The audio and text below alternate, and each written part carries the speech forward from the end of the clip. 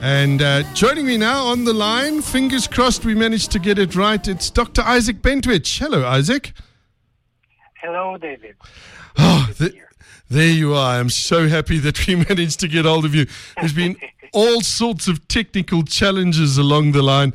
But the reason that I have you on the line, and it's amazing to me, and I've got to tell you, when I first heard that you'd written the book that we're going to be talking about, I was like, I'm not sure, that the world needs another translation. And then I got to see it and start reading it. And, well, I got to tell you, I think it's absolutely amazing. It's taken you many years. We're going to get into that. The book is called Gita, A Timeless Guide for Our Time. Dr. Isaac Bentwich is the author. What he's done, essentially, is rewritten the Bhagavad Gita. So before we get on to that, though, the title, obviously, at the front of your name is Doctor. So, Isaac, tell us a little bit about yourself. Thank you. I'm a medical doctor by training. I was born and live now in Israel, and this is where I studied medicine, and have been involved in the practice and teaching of yoga and meditation for many years.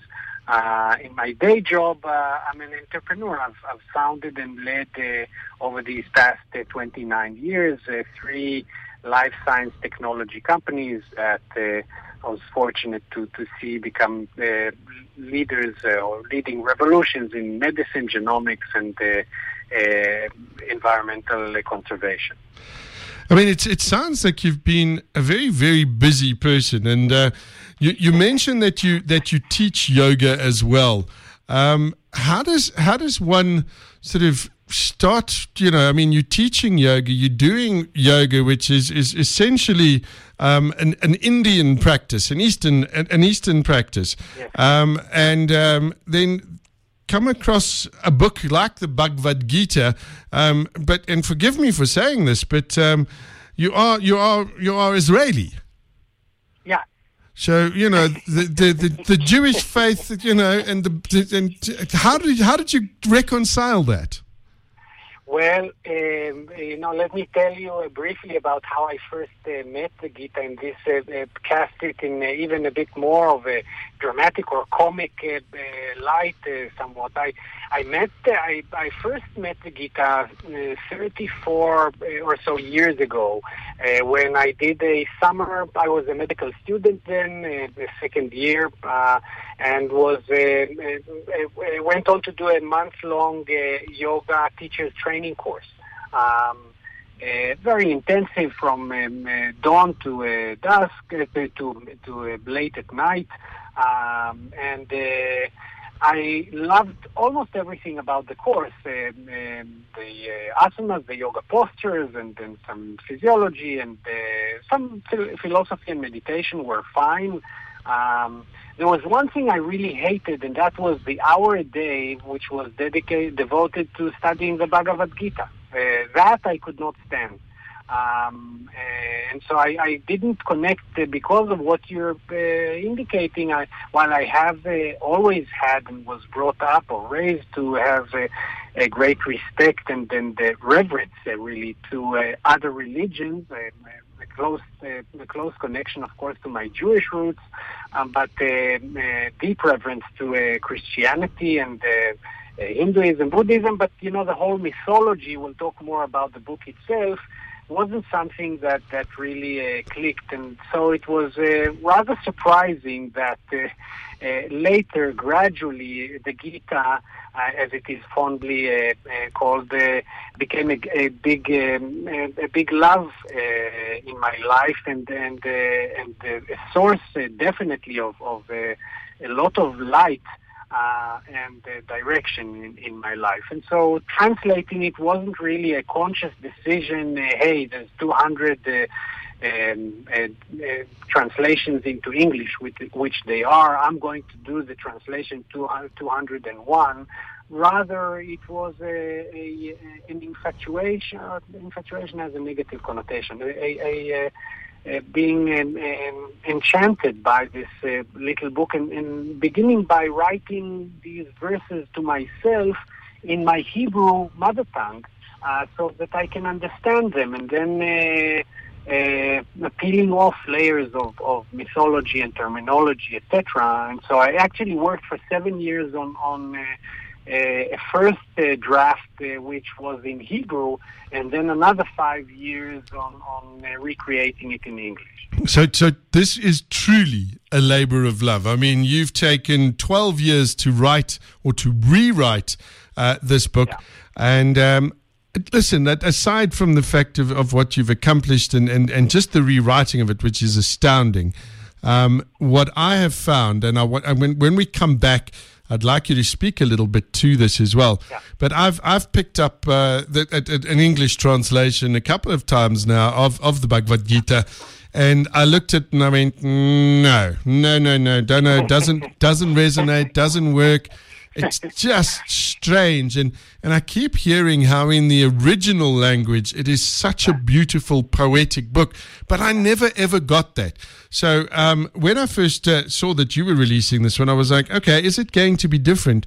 And it is. And when we come back, I'd like you to just talk through that a little bit, and we'll go on about what the Bhagavad Gita is, because there might be many people who do not know what it is. So when we come back, we'll chat about that.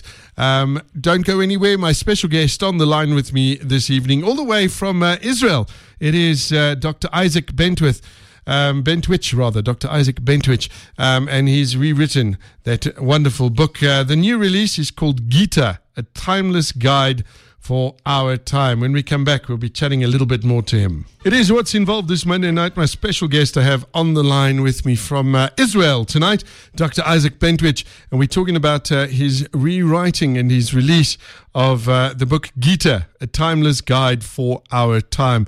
Isaac, if I could just ask one thing, please, if you could just talk up a little. The line is not the best, so if you could just speak a little louder for us, that would be brilliant. The question that I was going to ask before we went to break there is, tell us about the Bhagavad Gita. What is it all about? So the Bhagavad Gita, first the name literally means Bhagavad Gita, means divine song. And so Gita, which is sort of a nickname, is really song. It's the song of the divine. It is an ancient text, 2,500 years old, which is considered by many to be the quintessence of the ancient Indian wisdom, and in fact, it has been called the perennial wisdom, meaning the truth that underlies all religions and spiritual teachings as a common denominator.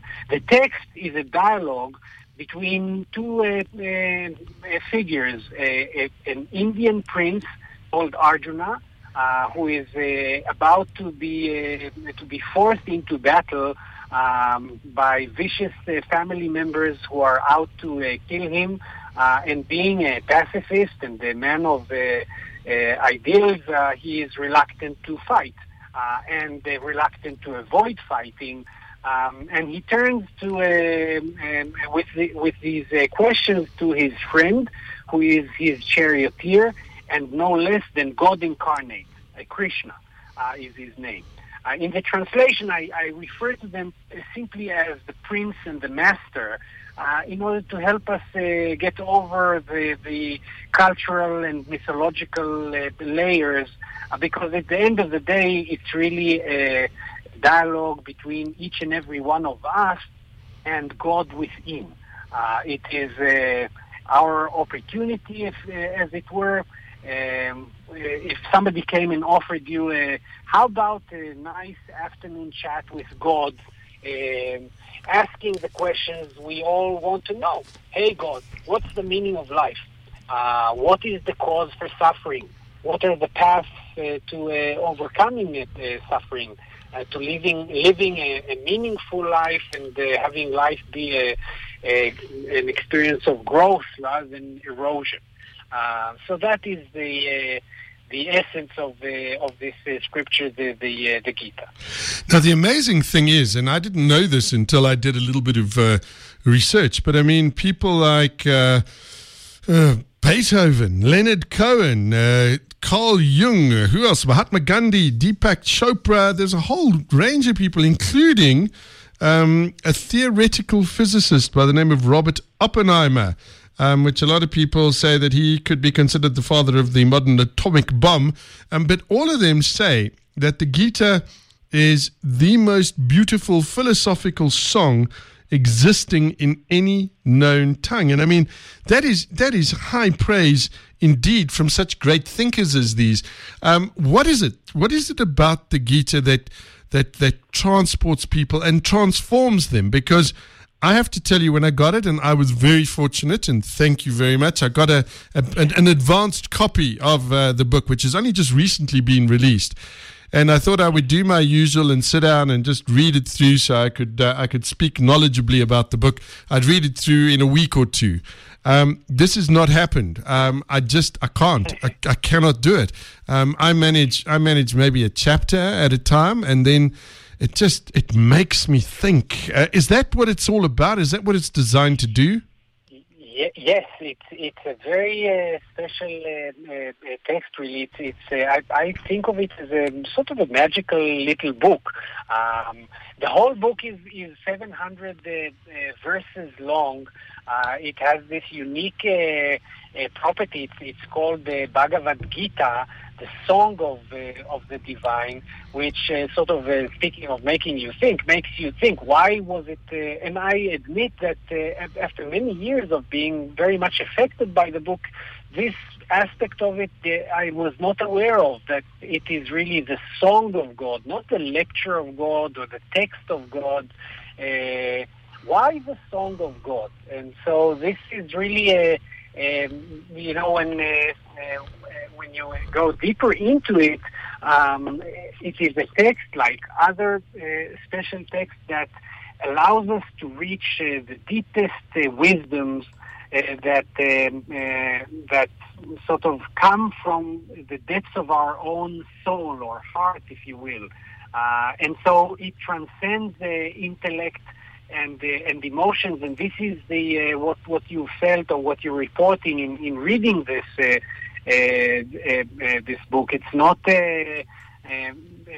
not some external formulas, but rather something that really prompts you to think. And I would even say, as you meditate on it, as you let these pearls of wisdom do their thing, it really extracts truths that are beyond words. Speaking of scientists, Einstein used to say that he does not think in words, and I used to not be able to identify with that. What do you mean not think in words? The deep truths are in silence that is beyond the objectivization and intellectualization, and this is what the Gita does.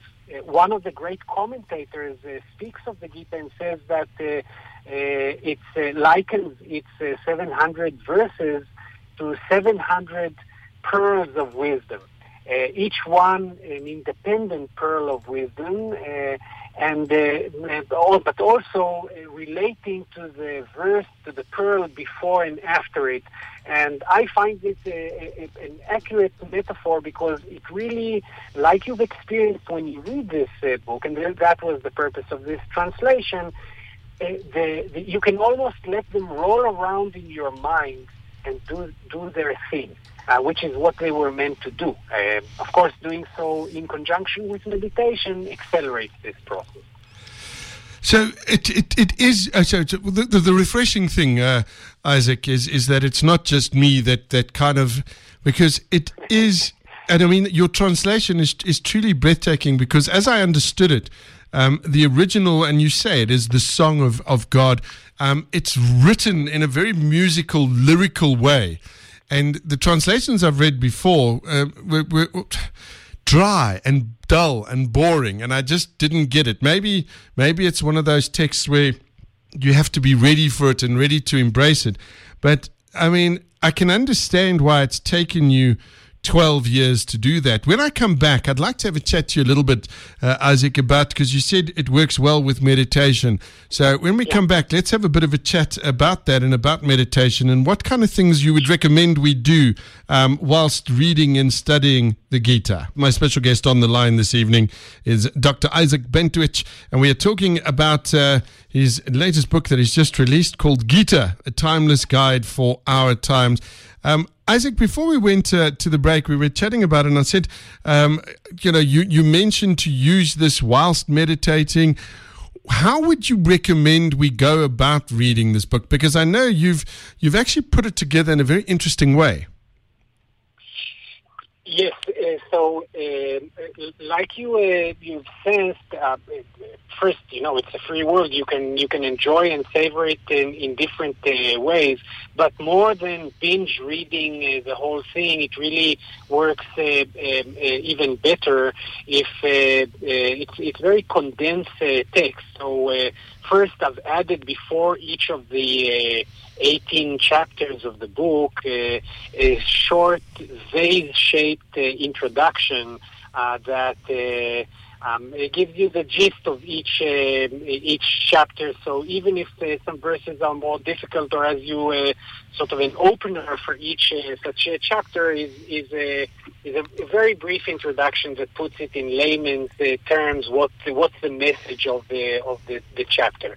So you may want to read one chapter a week or a day. If you are so inclined, I would recommend reading the same chapter every day for a week, and then selecting a verse from the chapter, possibly a different verse every day, possibly the same verse every day for a week. And then in your meditation, for those of us who meditate, different techniques of meditation are there, and they're all fine. Meditation is basically the collection of techniques that allow us to quiet the mind by focusing on a sound or a focal point, or by jogging and walking or swimming and letting and focusing on the breath. So as you're meditating, taking one verse, reading it before you start your meditation, and then as you close your eyes and do your meditation and do the whatever you're doing to quiet the mind, then reflect on this verse or what it means, and first by thinking about it, reciting it if you remember the verse more or less, or just thinking about it, and then letting it go and letting the thought sort of dissolve or go deep into your mind. Shall I give an example, David? Please, yes, that would be lovely if you could. So let's take just a verse from the towards the end of chapter 5 of the Gita. Each of these verses is like a dear child to me. So it's like asking a mother, "Who's your favorite child?" What can I say? But here's another one of my topmost favorites, and it says, "Desire is aside, all actions an offering. The wise rests on action, by action untainted. Like a pure lotus leaf in muddy waters, resting on water, remaining not wetted." So such beautiful metaphor here in the introduction to this chapter. I elaborate a little bit on it, and I say that we all, our life is sort of a journey between the roots of the lotus in us, which are firmly based in the mud, in our material nature, to the spiritual part of us, likened to the white leaves of a lotus. And it's such a beautiful analogy that, of course, most religions use of a lotus as something that symbolizes spirituality because of this duality. And so I say that we all journey from mud to lotus, from our material animal part to the spirit within us. And as this verse guides us with this imagery, as we meditate, we close our eyes and we think of this lotus that we are. From the roots in the mud to this to the white petals, and as this beautiful imagery says, resting on water, remaining not wetted. Visualize this. See this white, pure white lotus resting in muddy waters and not sullied by the muddy waters. This is the ideal which we're encouraged to follow and to enact in our lives. You see, we tend to live our lives such that every day makes us more worn out. Remember how we were all once beautiful, innocent babies? You look at babies so soft, so simple, so pure. And then you look at us, middle-aged men and women of the world, how life has worn us down. The Gita is showing us a different way. How can we live every day such that we're not tarnished by it, but as these words of wisdom again say, desires aside, all actions and offerings, the wise rests on action, by action untainted. Like a pure lotus leaf in muddy waters, resting on water, remaining not wetted. If we learn how to act egolessly, not I am acting, but action is enacting itself through me, then we rest on action the same way that a lotus rests on water and remains unsullied by it. You see, this is what I'm saying. I mean, that is absolutely beautiful. And what I also noticed, and maybe you can speak to this as well, Isaac, if you don't mind. So it's the story about the prince and his charioteer who is a god, but you've managed to translate it in such a way, and I think at such a time as well. Because this now speaks to both men and women. I know that was one of the criticisms in days gone by of the original book, was that it was very male-centric. You've managed to make this come across as much more, appealing to both male and female. Yes, this was something that, as I was working on it, at some point became very important to me. After I so much fell in love with the text, and it has such wisdom, and much of the text gives us these examples which encourage us to empower us to enact in our own life. And they speak of the yogi, the ideal, disciplined, evolved spiritual seeker, with such statements and sentences saying his home is everywhere and nowhere. He equally accepts pleasure and pain, criticism and praise and so forth. But always he. And, that did not sound right to me. And exactly like you said, especially in our generation, where women are playing such an important role in leadership of yoga and spirituality. Of course, the messages of the key messages of the Gita are beyond the emotions and thoughts, and certainly beyond gender. And so making a translation that will be gender neutral and hence speak directly to men and women alike became very important to me. At first, I did not think that it is possible, and I actually even toyed around with it was so important to me that I even toyed with the possibility of having two versions. One written for women, so that you do not get distracted and read it as you should.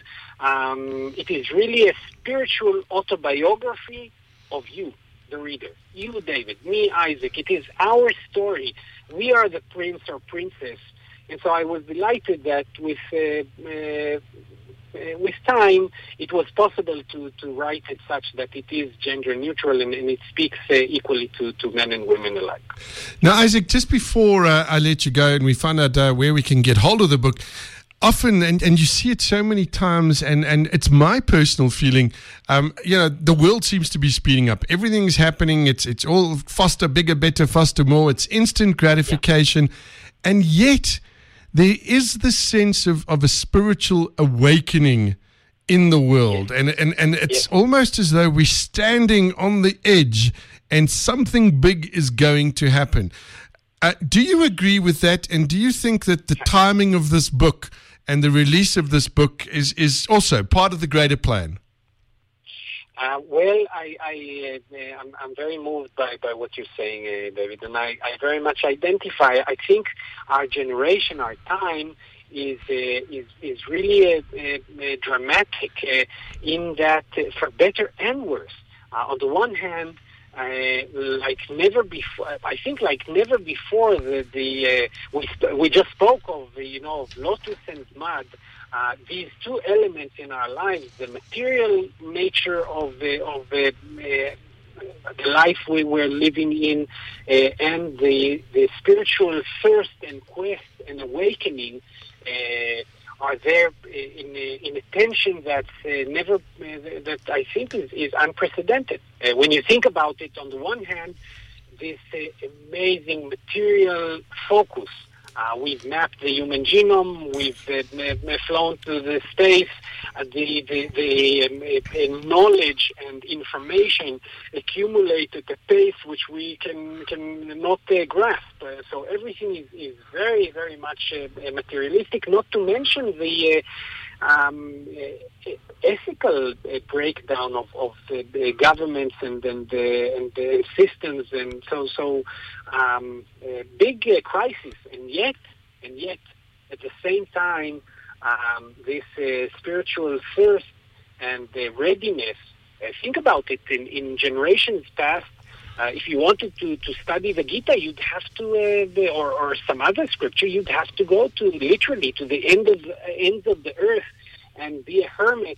And now you click a button and out it comes from the courtesy of Amazon and Barnes and Noble and whatnot. So the time is right, and I actually felt this pressure to not delay this book a day beyond what it must, so that it can bring light into lives of others as it has in mine. Isaac, I think you are absolutely correct. I think it is an amazing book. Certainly not one that I personally will be able to read very quickly, but I look forward to it. It's something that has now, over the last couple of weeks, it's become part of my morning ritual to sort of look through it and read this and that, and it's an amazing book. I think you've done an incredible job on the rewrite. Where are people able to get the book? I know it's probably not going to be available in stores in South Africa, but certainly online. Are we able to get it there? Well, yes, it's actually both online and Amazon, Barnes & Noble, Books A Million, but because it is through Ingram Spark, so basically big store outlets everywhere, including in South Africa, should be able to order it. So it should be in all of the major bookstores. But certainly Amazon and Barnes & Noble, you can easily get it. You're also invited to go to the book's website at www.newgita.com. Again, this is www.newgita.com, and there's links to where the book can be purchased and additional information and a nice trailer of the book, and so you're welcome. Yeah, the trailer is absolutely fantastic. The book is called Gita, A Timeless Guide for Our Time. So that's Gita, Gita, A Timeless Guide for Our Time. And it has been translated by Isaac Bentwich, MD. So you can look for it online. If you're not, go to one of our big bookstores and ask them. They can most probably order it for you if you'd like a hardcover version. But Isaac, you've been kind enough as well that you've set together a raffle, and you're going to be giving away some copies of the book. Yes, I'm happy to support the great work you're doing, David. And so we're giving away 5 copies in a raffle. I think you will be posting the link for that. So just go in and enter your information. You're actually invited to invite friends to participate, and the more friends you invite, the greater the likelihood of winning. So happy to share a few gift copies of the book as well. Wonderful stuff. Isaac, thank you so much for taking the time out, having a chat to us. I'm so glad we got a chance to chat with you, and we got all the technical issues sorted out. I wish you all the best for the future, and may the book go on to be a raging success. It certainly deserves to be that.